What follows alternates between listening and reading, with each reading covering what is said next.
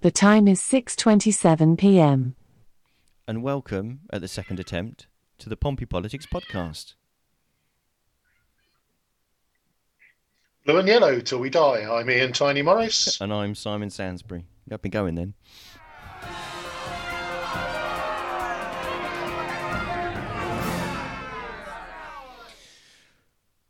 So, breathing a sigh of relief after fighting the technical issues yesterday. Yes. Fat Larry's band summed it up, didn't they? Zoom. So dear oblique listeners, apologies. There was all sorts of technical difficulties, which you can enjoy listening to Simon flapping and gasping like a fish out of water on the podcast. But today we shall press on with our review of the 7 hours of exotica that was the Portsmouth Full Council meeting on Tuesday. Yes, the fun. So and Simon, the what was on the undercard? What was the first fight into the ring? Well, there were lots of things discussed, but the things that we really wanted to talk to were the report back from the Housing Cabinet portfolio, basically talking about the redevelopment of Leamington and Horatio House and the proposal to basically not take those down and replace them. And there was a motion regarding actually getting some questions out of Hampshire Fire and Rescue Service, which it seems odd that the council didn't seem to be able to get answers to questions about whether cuts to Somerstown fire station, Southsea fire station, how much that actually impacted safety in the city. There was a big furore about the classification of a road. And then, yes. The interesting motion where there was nice peace and harmony was about actually accepting the council accepting to go for designation as a sunflower city. So basically supporting the use of the sunflower lanyards, etc., in order to demonstrate and support invisible disability. So yes, that's the things that we wanted to talk about. There were lots of other things that were talked about, but I'm not going to bore people to death by kind of going through lots of them. But should we get into? Have we got feedback? No, someone's ringing me on the landline. So. Oh, dear. That's your mum. Yeah. That's the mother-in-law. Oh God. Oh well, this is so professional. I'll tell you what. Our first BAFTA is still way off, son. Yeah, there it is. Right, come on. So, talk to me. So those are the things that we wanted to talk about. Yeah. So Uncle Darren Sanders gave us the lowdown on his thoughts on the redevelopment last week. So he strode confidently into the council chamber. How did everything go? Well, no one strode into the council chamber because everybody did all this remotely. It was all done on Zoom. So if you can imagine any sort of meeting where 42 people are invited to attend, some of which hate each other's guts and some of which pretend to not hate each other's guts so much because they hate someone else's guts so much, and then trying to have a 7-hour-long meeting by Zoom, not by Zoom, sorry, by Teams, the video mechanism of choice of the council, much to Councillor Gerald Vernon Jackson's distaste, is Microsoft Teams. So, in a nutshell, the Tories put across their point that those properties had been vacated and there was there's and we explored this with Darren last week, didn't we, about whether Horatio and Leamington House should have been vacated. But the idea now is that obviously they're unsafe. They need to be taken down. They'll be taken down bit by bit is the proposal rather than blown up. So sorry if people were kind of liking the idea of a big bang. And to redevelop the site, replacing those 272 council homes, but there being other housing, but lower density housing, so not high-rise housing actually on the site. So there was much talk about that one. But I guess kind of where the beefy conversation got on was when we talked later on about the landlord licensing issue, which was brought up again as a notice of motion from Cal Corkery. So Cal, friend of the podcast. But the Leamington Horatio House, it was accepted with 25 votes for and 14 abstentions. So it was the Tories that abstained, whereas the Lib Dems, Labour, and the and PPP and the Independent, which is John Ferret, all voted for. So the idea is they're going to go ahead and look to invest some money in actually redeveloping that site. But the Tories' counter was that there weren't really any clear plans as far as they could see about how to make the money back, which seems, you could argue that, renting these properties out or selling the other ones that aren't going to be council properties is going to be a way to fund the scheme. But it's I guess you'd want to see that on a spreadsheet, though, wouldn't you? I think that's a spreadsheet. I think when we had Darren on, I started to play about with some numbers, and there is an element of, I think, whilst folk accept that it needs to be done and it's the right thing to do, then, the question is how long will it take to pay all this back is probably a valid one to ask. But ultimately, it's an abstention, which for me it is, as it says, you're not standing against it, but you perhaps might like a little bit more detail to say to yourself. Yeah, so probity is important, of course. So yes, I have now finally got into the chat, so I can see that of the 4 people that are following us, at least Scott, Peter Harris, Lynn, and Malcolm are actually following us live. So that was the kind of the issue there. Is I think everybody can kind of see that it's a good idea to be building more council housing in the city, and a way to construct more much needed housing actually in the heart of the city. I guess the divergence is on how you pay for it, and this scheme is about, as is so often the case betwixt left and right, we don't necessarily disagree on what the right thing to do is. We just perhaps wrangle over how it will all be paid for. So that one, peace and harmony. Yeah. Darren leaving the chamber with a clear victory. Yes. So next fight on the card. Leaving the virtual chamber. So the next thing that we wanted, there were other... I'm skipping the things that we didn't want to talk about rather than... Or do you want me to kind of briefly go through literally say what they were? Are they exciting? Not really. There's some procedural stuff about representation on committees and panels. There was some review of a revised standing order, so that's the rules by which the council operates. There was discussion about pyramids, which, to be honest, turned into a conversation, a big discussion about should people have actually been asked what they wanted to have happen when when there's a situation of building coming to the end of its life. What can you do with it? It costs £700,000 a year to keep it running as a loss. So what do you want to do with the money? The next motion that we wanted. Yeah. Sorry, go on. I'm skipping ahead. Just with the pyramids there, because it's one of these ones where, for me, it's got the Woolworths effect, which is everybody loves it. Now, I of course owe a debt of gratitude to the pyramids. So are you just undoing your argument then? No. In that it was the place where I first met my now lovely wife. Was it? However, it was.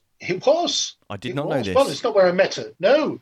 So it was a works night out back in the day, where I applied my smooth wit and charm after considerable amounts of Cronenberg 1664. But I realised it was the last time I visited the pyramids some 27 years ago. Well, I must admit, I went to a Gary Oldman gig there. I think I might have used the pool once. And I went to someone's 18th birthday party there back in the 1990s. So, take of that what you will. But nonetheless... doesn't make you a frequent flyer, does it? It doesn't really make me a frequent flyer. And considering that for probably about 12 years I lived nearby it. But anyway, I think Graham Heaney sums up the kind of the thoughts on this probably most helpfully. So that's Councillor Graham Heaney from Labour. We'll play a clip of what he said. Many people outside don't understand how we do things. They are potentially quite suspicious of councils making decisions. They think we've got another agenda or whatever. So we do have to think carefully about how we go about making decisions. And this is why we have put our amendment forward today. We think the council does need to make more effort into thinking about how we actually make our decisions. Thank you. So there we go. That seems Man speaks good sense, and it is about transparency. But I do wonder, how much good sense has been is allowed to flourish in these environs of social media. I saw a friend of the pod, Steve Pitt, be pretty upfront about some of the decision making, and some of the responses were faintly eyeball licking, where it's all about you and the lizard people creating a hub for the Lib Dems to host their mothership. And you think, whilst I'm no great fan of the Lib Dems, I think the mothership hosting is probably not quite top of your agenda.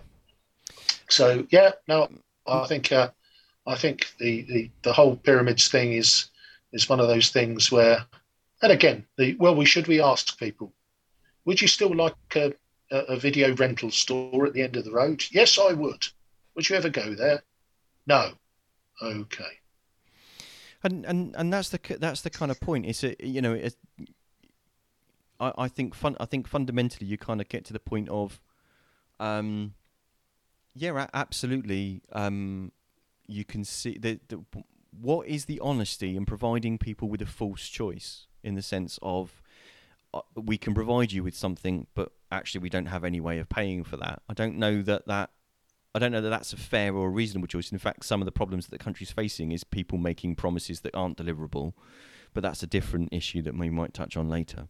So, in that respect, it's obviously a very hot topic for lots of people, and lots of grandstanding being made by some. And if I'm honest, I don't think it's right that people are, Steve in particular, coming in for flack for just to be honest with you, being clear is like, come on guys, if we got the £700,000 a year, where's that coming from? Well, even if we have, is that what we want to spend it on? Well, no, exactly. So there we go. So for a subject we didn't want to talk about.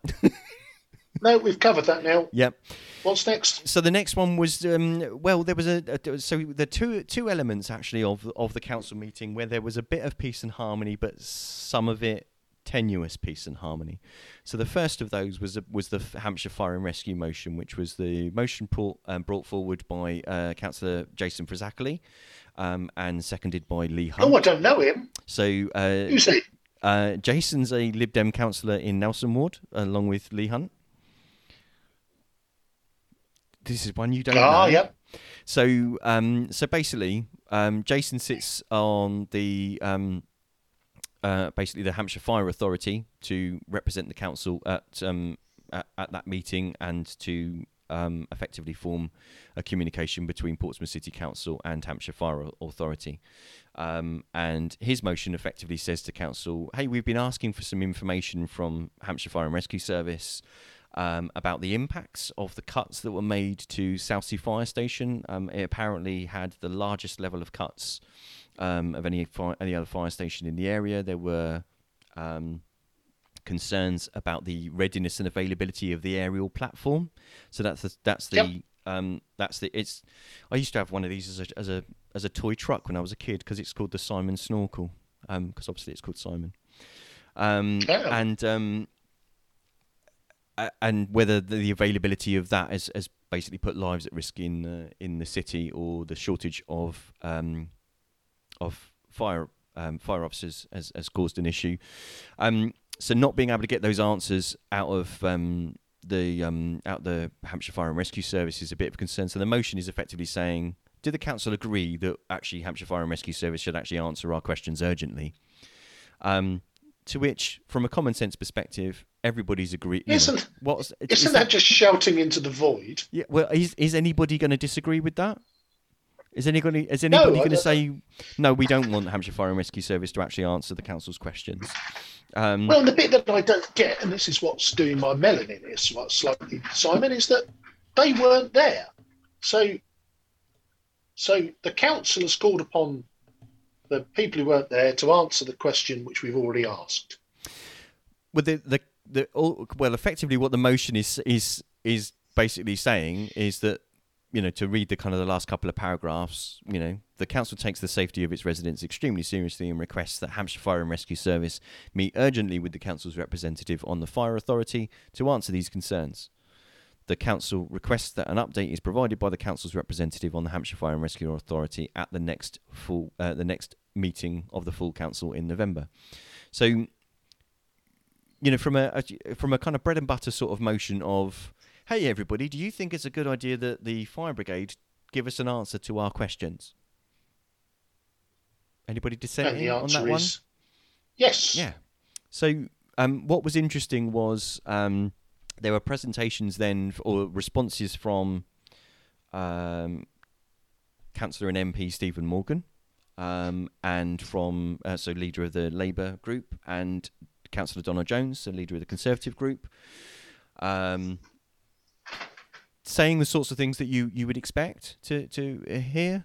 Councillor Morgan, I don't know whether it's a councillor and MP, but anyway, Stephen Morgan was saying, obviously saying about how important fire and rescue service is and the vital work that they do, and his relationship with the FBU, and he was able to actually quote some information in his speech, and also. Yeah, but I'm not being funny, Hodgson. If that information came from the FBU, that is completely and utterly unreliable. What you don't think that they know what they're talking about? No, absolutely not a clue. The FBU is a sock puppet for Momentum. So if the question was, what's the impact on residents? Well, they're all going to die due to Tory cuts. So, you may as well all be dead now. So, frankly, anything they've got to say is utterly worthless. As much as I lament finding myself in a situation where I'm defending both the FBU and Stephen Morgan, that's not what he said. So I apologise for not having that clip ready. What was a counter to that? Councillor Donna Jones also expressed thanks for the fire and rescue service, but also went on to explain that we don't need to keep such resourcing levels where we've got improved technology that enables us to actually deliver, basically to deal with those basically fires safely. So it was an interesting. So for me, the interesting observation wasn't that, to be honest with you, the Conservatives and the Labour group made predictable responses to the motion. The issue, yes. The thing for me was that if the council motion is about, hey, we don't have any answers from the fire brigade, but it seemed that the leaders of both the opposition groups actually seemed to have quite a few of those answers. Yeah, it would seem so. So that seemed a bit weird. So the Conservatives had put an amendment to the motion, which actually requested that rather than just presenting back to the council's representative, which is Councillor Fazakerley, that those responses are given by the Hampshire Fire and Rescue Service to either all of the council or to actually to the representatives of the other groups as well. So in that respect, okay, what's the problem in, that makes sense, doesn't it? Well, we should all know, yes, but it seems weird that we're saying that we don't know some stuff, but actually clearly some people do know some stuff. That's seems a bit odd. But we can all agree fire brigades are a good thing and well trained and fantastically hardworking and brave men and women that literally run into fire when everyone else is running out of them should be commended. Of course, that's not a really, that's a bit of a no-brainer statement to agree with, isn't it? Yes. So, everyone agreed. We all went and had a cup of tea. It was yes. So the amendment was accepted, and the notice of motion passed by assent. So basically, everybody agreed. That was fantastic. Yeah. But that was, smile wave. That was 36 minutes of a conversation on that particular issue. So the next thing was the landlord licensing and the private rented sector strategy. So we talked before with Darren, and we talked before with Councillor Corkery about Didn't we do this about 3 months ago? Yeah, so Cal had previously brought a motion to full council seeking to look at selective landlord licensing. That's right, and some people got chucked out because they were landlords, and some people got chucked out because they were council tenants. Yeah. Yeah, so they were. Yeah, and then I thought we agreed it was a good thing to look at. Well, and the council agreed to basically go away and look at it. Yes. But not to prescribe what the answer would be. Okay, so Cal's motion basically calls on the council to request that the cabinet reconsiders its decision not to include selective licensing as a policy intervention as part of the private rented sector strategy, and suggests that the council be asked to explore whether more stringent conditions can be put into landlord licensing agreements with regard to responsible property management, for example, dealing with antisocial behaviour. So, on the face of it, if I'm honest, it's you could interpret that as Cal having another swing at the bat. Is it a swing at the bat or is it a swing at the ball? Swing of the bat. Swing of the bat. Okay, I'm not good with sporting metaphors. Yeah, let's face it. Sporting analogies, Sunshine. You are way out of your depth there. But was it an own goal? Okay. Yeah. So I've got some clips of so an excerpt of Cal's of Cal speaking to the motion. Councillor Sanders' a summary of his response, and then some other responses which we also had from Councillor John Ferret and from Councillor Scott Pater Harris. So everyone got their popcorn? Go for it. Okay. There are still things that councils can do differently, and we were particularly interested to look at what local authorities were taking a more interventionist approach, and whether some of those policies could be applicable in Portsmouth. Some local authorities were doing the bare minimum in terms of landlord licensing, which was just to license large HMOs, as is the case in Portsmouth. Other local authorities were taking a more interventionist approach. We all want. So obviously that's a snapshot of Cal. So and then so Darren, Councillor Sanders had proposed an amendment to the motion. And so this is an excerpt of Darren's response. Better standards. We need it to flourish because without it, we simply wouldn't have the room to house all of those who need a home in our city. We all agree change is needed, as Councillor Corkery has said. Rents are too high too often. Put simply, the ogres both think exist everywhere because they exist somewhere must be tackled if reform is to happen. Makes sense, right? Yeah. No. I found Councillor Sanders seems to speak an awful lot of sense. I'm surprised he's with your crew, but no, we like his work. Sorry, Darren. But yes, Darren does indeed know his stuff. And then we had an intervention from Councillor John Ferret, so the independent councillor in Paulsgrove. I think Councillor Sanders' amendment is a very sensible one, and does seem to be underpinned by evidence. Notwithstanding, I thought it was based on evidence. It did look at some of these assertions that were being made in the original motion, and really where they were supported, it backed those up, but where there wasn't support, it showed what the evidence was actually saying. Unfortunately, I think Councillor Corkery's motion is like a lot of his contributions to the council, that it seems to be driven by ideology rather than evidence. So not much love for Cal or Cal's motion. To be fair, those two have got previous, haven't they? I don't know. I mean, so I think John was the leader of the Labour arrangements and left. He was fairly clear with this when he was on the pod that his love for the Corbyn was not strong, and obviously, Cal's got a relationship with Momentum, so his love for Corbyn we would have presumed was strong. So I don't see them as the most natural bedfellows at this point. And I know you're about to cut into Scott Pater Harris.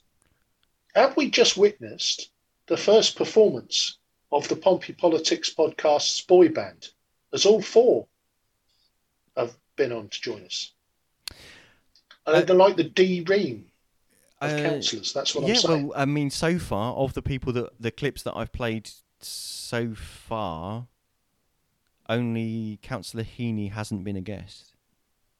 Yeah, no, but this run here, with 3 from 3, hit it. What you got for me? Okay, so Scott Pater Harris continues the love for the motion in a subtle way.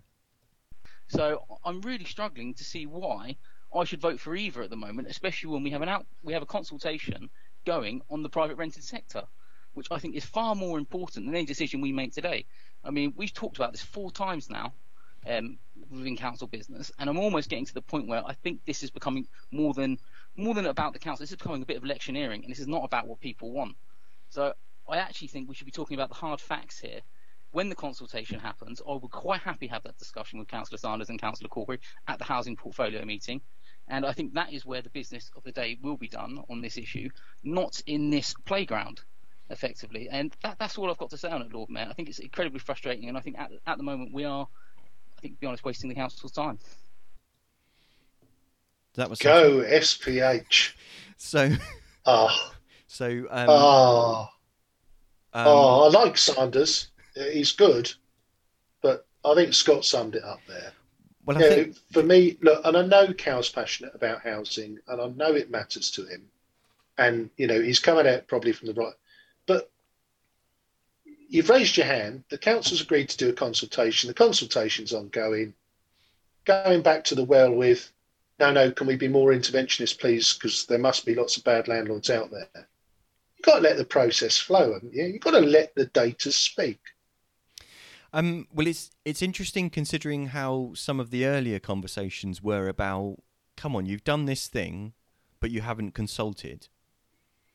But then this motion is effectively calling on the council to change its direction while the consultation is still ongoing. So isn't that a contradiction to, if you want to hear the answer to a question, you've got to wait for it to be answered before you decide to act. But I think there's also so I think some of the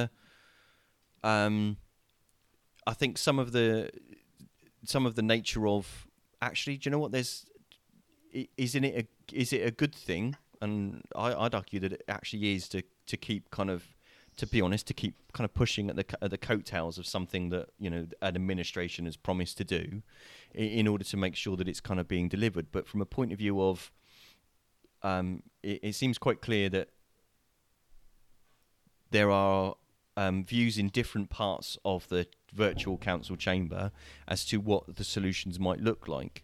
I mean, to follow kind of what's going on in the chat, Councillor Terry Norton is saying that although the reality is that any additional costs incurred by landlords usually just drip down to renters, so the concern would be that any licensing scheme becomes a cost that's borne by tenants.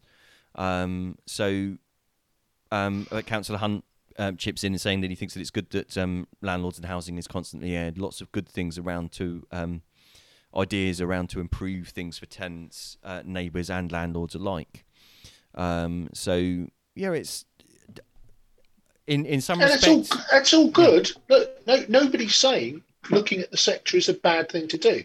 I think we kind of kicked this one around. As I say, it was a few months ago, and I remember it vividly with comings and goings, and I think it was Uncle Tom Coles, wasn't it? He wasn't allowed to second it, and then there was all sorts of shambolicness. In the end, we all said, yeah, you know what, we ought to look at this. So for me, dipping your bucket back into the well before the whole consultation is, Scott's summary of, are we just wasting the council's time? How many minutes did that little cornucopia of joy rattle on for before we... Well, what happened? What was the outcome? That's what I haven't asked. So the outcome was that Councillor Sanders' amendment to Cal's motion was, as Councillor Ferret said, challenged some of the preconceptions and actually provided some actual data to some of those preconceived ideas. So the amendment was accepted. So Cal, I think it's fair to say, begrudgingly accepted the amendment. In the sense that I think he could see that it was better to have the motion passed with not quite as he perhaps had envisioned it originally, so with the amendment, than actually not have it passed at all. So the amendment being accepted, it meant that I nearly said the wrong ones then because I looked at the wrong bit of my notes. So the Lib Dems all voted for, the Conservatives voted against, Labour voted for, and the PPP voted for. So there were 24 votes for and 10 against. So it still went through, even though it was just a load of old nonsense. But you say that, and it's saying that the council agreed to be committed to actually continue to look at the private rental sector. But what the council isn't committing to do, I guess, is to say what a prescribed answer to that, to the issues that are there are, because although there are. As Rick came on and explained to us, that you can get issues with, landlords can be suffering from issues with, I'm just not sure I understand why the administration votes for an amendment to encourage them to do what they're already doing. Well, they definitely wouldn't. They definitely wouldn't vote against it, would they? I mean, they wouldn't vote against it, but they might just call it out for a complete waste of time that it is. Right, I've got to let my dog out. That's not a euphemism. I'll be back. Okay. So Ian's going to let his dog out. So I'm going to catch up quickly. Scott... I can still hear you. Oh, you brilliant! Can still hear me. So Scott's with us. Is that you can't? Is he saying that you can't do anything unless the data stacks up? So standing by is it's one of the things that he talked about in his remarks. Lee Hunt points out, politics is about compromising, especially in a hung council. We don't have, the administration don't have overall control, so they don't have the magic. Oh, I see. It was a few pieces of silver into the coffers of the. You make it sound like someone's being bought off, but actually, no. It all makes sense to me. A little bit of greasing of the wheels. No, I get that now. But see, you make that sound as something suspicious and deeply sceptical. No, it's all been above board. I've made no such assertions. But I'd merely okay. I'm going to counter your weaseling by pointing out that actually Cal is an elected representative in his ward. He is. And he's entirely at liberty to bring forward motions to council. And council discussed them, and the council did discuss them. They did, and everybody went away. Oh, I'm sure it's another victory for Stephen Morgan's cross-party working. Steady on. So I get more playful on a Monday. Yeah. I can tell. I guess it's that you're not kind of counting down till dinner is served, I guess. But at the end of the day, let's not talk about talking of greasing the wheels and was it pieces of silver you talked about in a couple of weeks? It's a wheel-related segue. No, in a couple of weeks' time, we're going to speak to the representatives of Let's Stop Aquin group on Facebook. Yes. So they're going to come. They're going to come and have a chat with us. So they're going to talk about power to the people, just not through a trench that's gouged through the entire of the city. Thanks. We'll have a nice chat with them. And next week, this week now, because of where we are, we've got Sarah Cheverton coming on, the editor of the Star and Crescent. So it'll be fantastic. So yes. Anyway, so moving on. So that was the thing about housing. Yep. The next notice of motion that we wanted to talk about was about road rerouting. Now this was a motion from Luke Stubbs, seconded by Linda Symes. So both Eastleigh and Craneswater Conservative councillors. Sorry guys, didn't want to accidentally promote you there. Stephen would definitely be really upset about that. I wouldn't be. Well, you wouldn't be, but thankfully the voters have a different view on it. So. I see. Stephen Morgan fan now, are we? No, I just wouldn't want a Conservative MP. I wouldn't want a Conservative MP. I've seen it so well in caution. Right, come on. What was the motion? So the motion was calling on the reclassification of Eastern Parade. There was a bit of to and fro, to be honest, about the road number the classification of the road number that Councillor Stubbs had actually put forward in his motion was incorrect and was actually Fratton Road. So there was a bit of perhaps not entirely playful. This is obviously wrong and quite clearly needs to be changed. And we're not talking about moving Fratton Road to the seafront. So there was perhaps a bit more conversation about something that seemed to be purely self-evident than needed to be, if I'm honest. But for a conversation that took the whole thing took just under an hour. But it was interesting listening to kind of their points. So I've got kind of the tail end of Councillor Stubbs's thoughts on this, and then I've got some thoughts from Councillor Matthew Atkins, who's one of the Cosham councillors, and then we've got some remarks from Councillor Linda Symes on this one. So shall we go to VT? Kick it. Well, I won't kick it because knowing how things keep breaking at the moment, that's probably not a good idea. So here's Luke Stubbs. Let's say, and I'm not saying this is the case, but let's say it was the administration's position that it wanted to permanently close the seafront road. By the time it was announced, it would be a done deal. That road is recognised as the main route for traffic to cross the island and get through that area, and so isn't subject to any future decision making like we just saw this summer that was bad, which closed the road, which caused congestion and caused a nightmare for local residents. And one of the methods of which we can achieve that is by reclassifying that road as it probably should be. And then the last clip that I've got is from Councillor Symes. So it kind of speaks to an interesting narrative about the road. I mean, I see this as very sinister because I think that Councillor Vernon Jackson has already said to residents that road might be closed again at any time. And I have written to the council asking for evidence from the police and from the public health that this was something that they requested for the summer months. And I've not yet had a reply.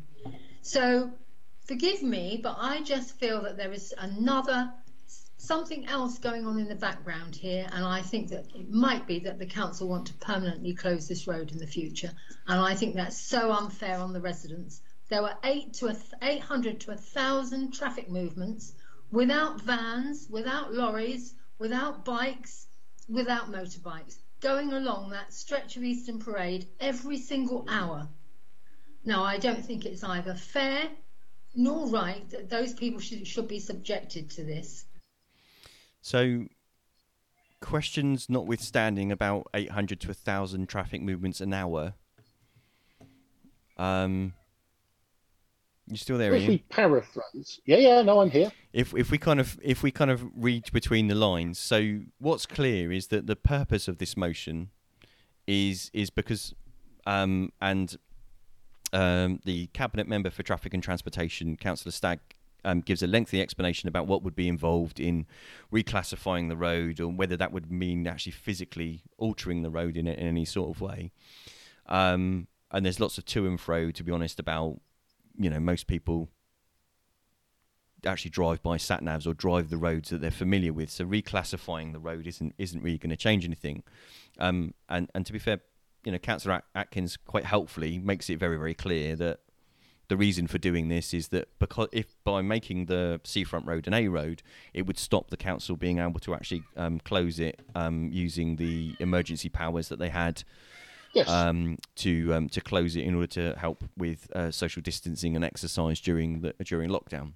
So, yeah, and I think this one's an interesting one, Simon, because I think it for me, it really depends where you sit or stand or walk. In fact, on the seafront, you could look at this through the lens of that for me, and I'll give you my opinion. The council did absolutely the right thing by closing the seafront road to accept the fact that people were going to go there to do their daily exercise during lockdown, and therefore by closing the road, that created the capacity to allow people to do their exercise. The council told the good people of Portsmouth, look, all the car parks are closed, so don't drive here. Unfortunately, some of the not so good people of Portsmouth completely ignored.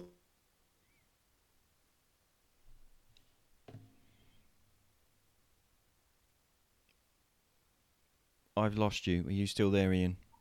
Oh, I am. Can you hear me? I lost you at the, unfortunately, not some of the not so good people of Portsmouth.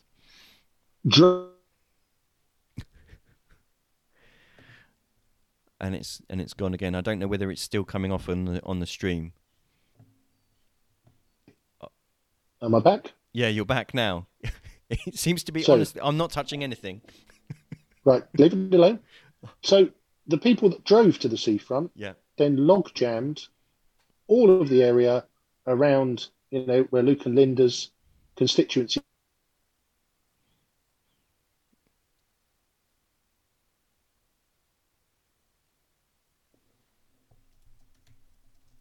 It's not about A roads. It's about to ensure that whichever administration is in power cannot, at a whim, close the seafront road and drive all that traffic back up into their constituencies.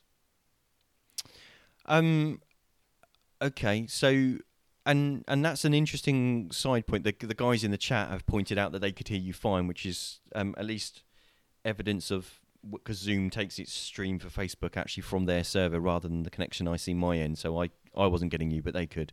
So so sorry that I missed out, but I got the idea of the thrust of what you were saying. I guess it's worth remembering a couple of clear things about the mechanism by which the seafront road was closed and the other measures that were done during lockdown. They used, and obviously there'll be people that can speak with a lot more authority than I can about this, but they used a temporary traffic regulation order. Now, I can hear your screen reader reading back to you, Ian. Oh, sorry.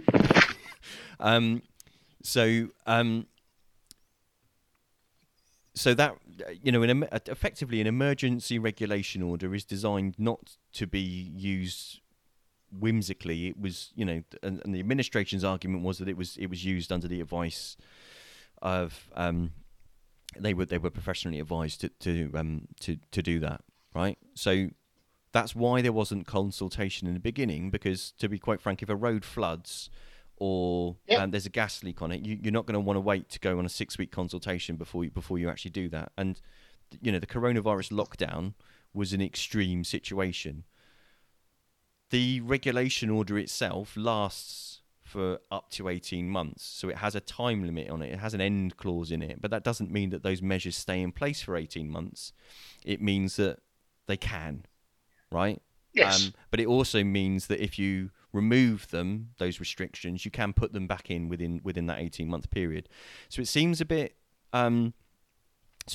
disingenuous at best for some people to be suggesting that it's a really awful thing that the Lib Dem administration are using powers given to it by the Conservative government in order to try to preserve the safety and exercise and well-being of people in Portsmouth from a limited period of time. They said actually at the outset they planned to actually remove the restrictions in September. That's on the council website.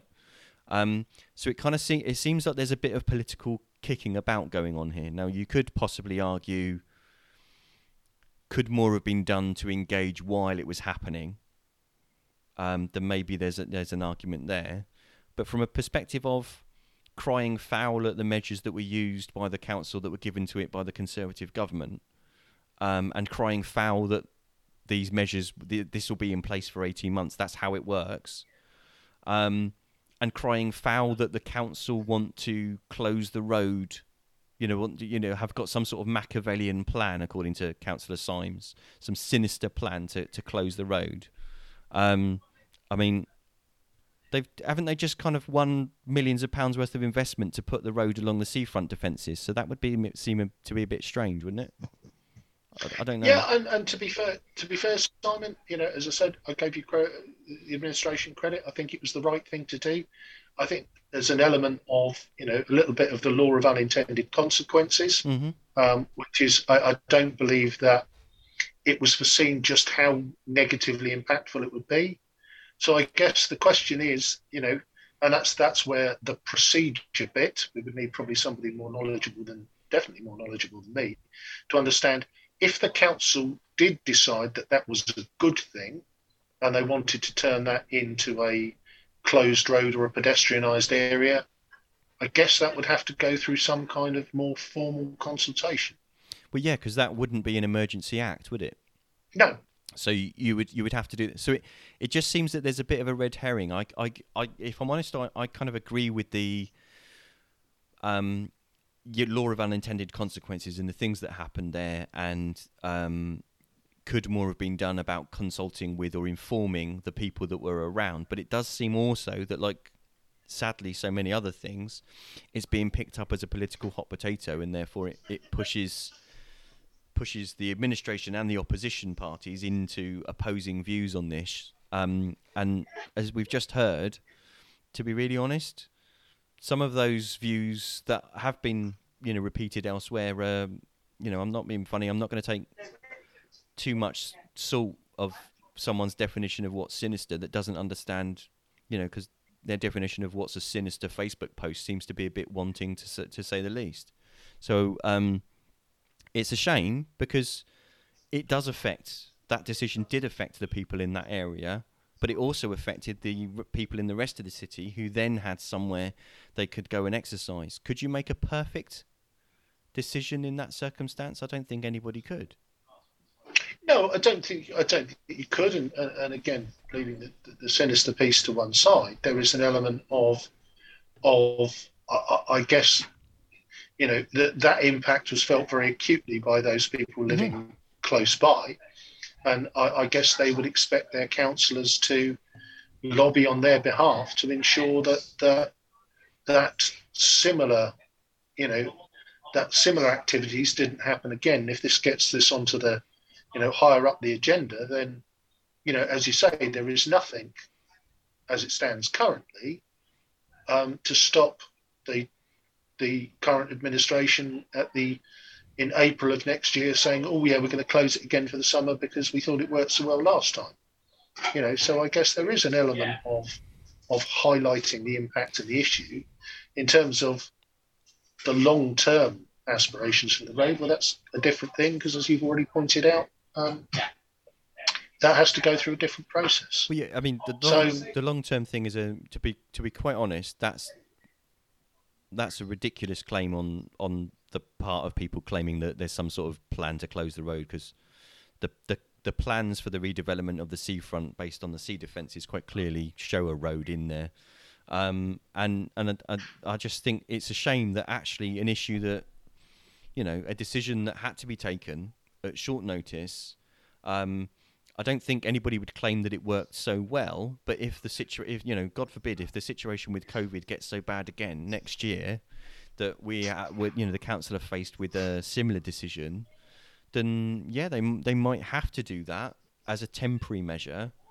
But would they do it in the same way? I'd really hope not, because obviously it upset and infuriated lots of people. But putting the measures in place also meant that lots of people were able to exercise safely. Yeah.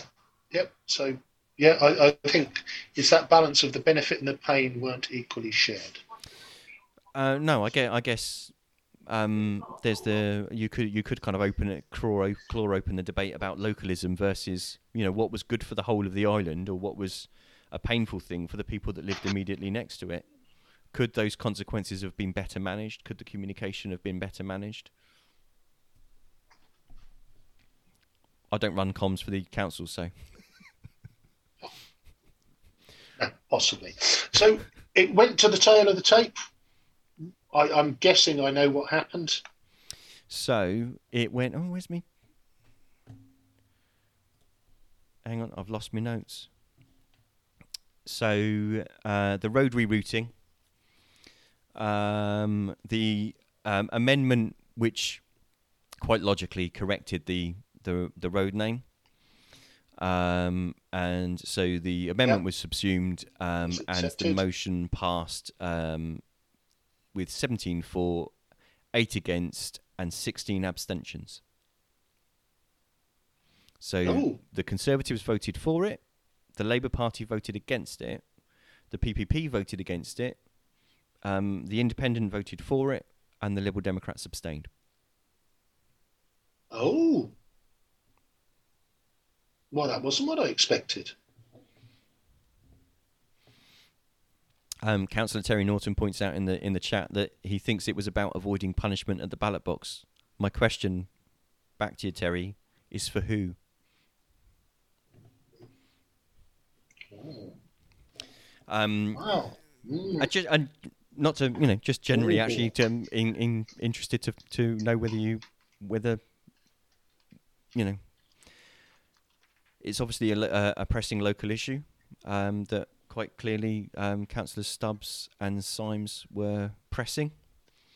But yeah, we had Terry's clarified it's for the Lib. Thanks, Terry. For the Lib Dems. Yeah. So yes, so that subject took just under an hour. And so pressing on as we must, because our time is now running short. Yes. Brings us to the final clause of the day. Yes. So the final notice of motion was the final motion was brought by Councillor Tom Coles and George Fielding, which is about hidden disabilities, so becoming a sunflower-friendly council. So that's the council agreeing to sign up to the Hidden Disabilities Sunflower Scheme and become an officially recognised sunflower-friendly local authority. So that's I don't know if listeners have seen, but you can get lanyards or badges as such with the scheme, and that communicates visually to others that the wearer has a hidden disability. And if you think in our context of people that can't wear masks, that's a way of explaining that, so to forestall anybody challenging them in an unhelpful way. Because I guess sadly this one passed. So this, again, as I said at the beginning, there were two issues of the day that were discussed that everybody kind of agreed with quite merrily, and this was carried by assent. This was a 15-minute discussion, and everybody basically agreed that it was a fantastic idea. But you've got a different view on this, Ian? Definitely. I am not a fan of the scheme at all. I think it is dreadfully open to abuse. So, I am a registered disabled person. So that is fine. And there is an element of, as part of that, I've had to go through a process, which not especially pleasant.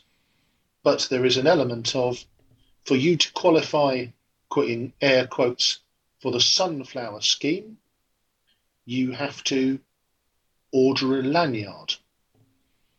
If you then wear your lanyard because you don't fancy wearing a face mask, you will be able to stroll about Sainsbury's or any other supermarket of your choosing without a face mask on, because there is absolutely no way that anybody will dare to challenge somebody who is quote unquote disabled. And the scheme is absolutely open to abuse. And, you know, there is limited support for people who are genuinely disabled. And I am very, very uncomfortable with a scheme that effectively allows for you to just click online. To give you an example of where such systems have been abused before, in the past, if you wanted a radar key, which would allow you access to a disabled toilet, you could only get one of those from your local authority. Now you can just order one off the internet, which means that many disabled toilets now are permanently sealed up because they are then exploited by drug dealers who have a key to be able to lock themselves in and out to do their deals. Wow, that's I've requested, by the way, for your video again. I don't know if you realise, but your video's gone off. I think I may be running low on battery. Allow myself to try and top myself up. Okay. Well, hopefully you mean your phone, not you. But so yes, you talked earlier on about unintended consequences. So that's a massively impactful, and definitely, obviously, not what schemes were designed to do. Consequences regarding that. So your fear is that people will just avail themselves of a lanyard from eBay.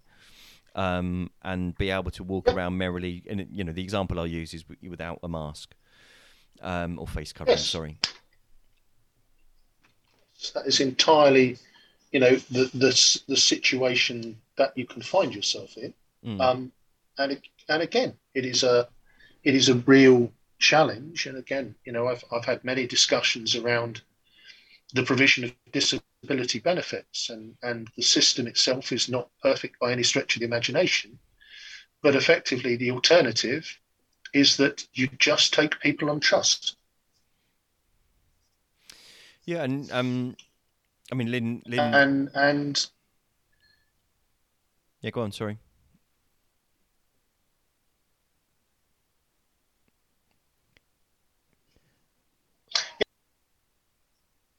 I lost your audio then. But it's the connection my end, because the Zoom app is telling me that my connection's a bit hinky. So sorry, so I kind of missed that. So how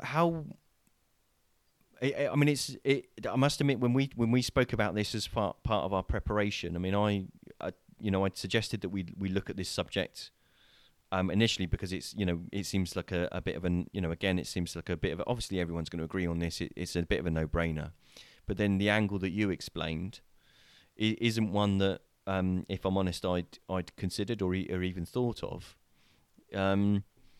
How could you get around that though? Very simply, so this is where, at the end of the day, if you are in receipt of personal independence payment or disability living allowance, you have been through a process to assess the nature of your disability. So, proof as such, in the same way that for me to get a blue badge to park my car, I have to provide proof of my disability and they will give me a blue badge. Blue badge fraud is an issue. And it isn't just, you just have to click on a couple of buttons on the internet and you get your blue badge. It's where for me, I have some real reservations about the Sunflower scheme. It is done with the best of intentions. It really genuinely is. But is unfortunately an open door for anybody who doesn't fancy wearing a mask and just strolling about without being challenged. It's as simple as 2 clicks on the internet. I mean, I guess it remains to be seen whether, to be honest with you, that will be the solution that those. I mean, like you say, there's nothing kind of stopping people that wanted to do that doing that. But whether those sorts of people would because whether they're just happy to shout at train guards and shop workers and stomp around like the world owns them something, then that's a, I don't know. I mean, I don't honestly know, but I guess what you're saying is physically possible as to what they could do, and your solution is use some sort of official scheme that actually is tied into recognition that you already need to secure by assessment or by other means, kind of thing. Indeed. So again, in the interest of time, it's an interesting the one that we thought everybody would agree on. I've been controversial and disagreed said that I don't, but no, I guess it's been again interesting when you sit back and look at them in their entirety. Are politics being played on all sides? I think I'm getting a whiff of a run into May just by some of the ways that the votes went, and I'm sure we'll all say that our side weren't playing politics, but the other ones were. We will see how that all unfurls. I'm sure there was politics. There's always politics. There's always politics. If society may fall, but there will always be politics. Politics, because you've been listening to the Pompey Politics Podcast. Blue and yellow till we die. I've been Ian Tiny Morris. And I've been Simon Sansbury.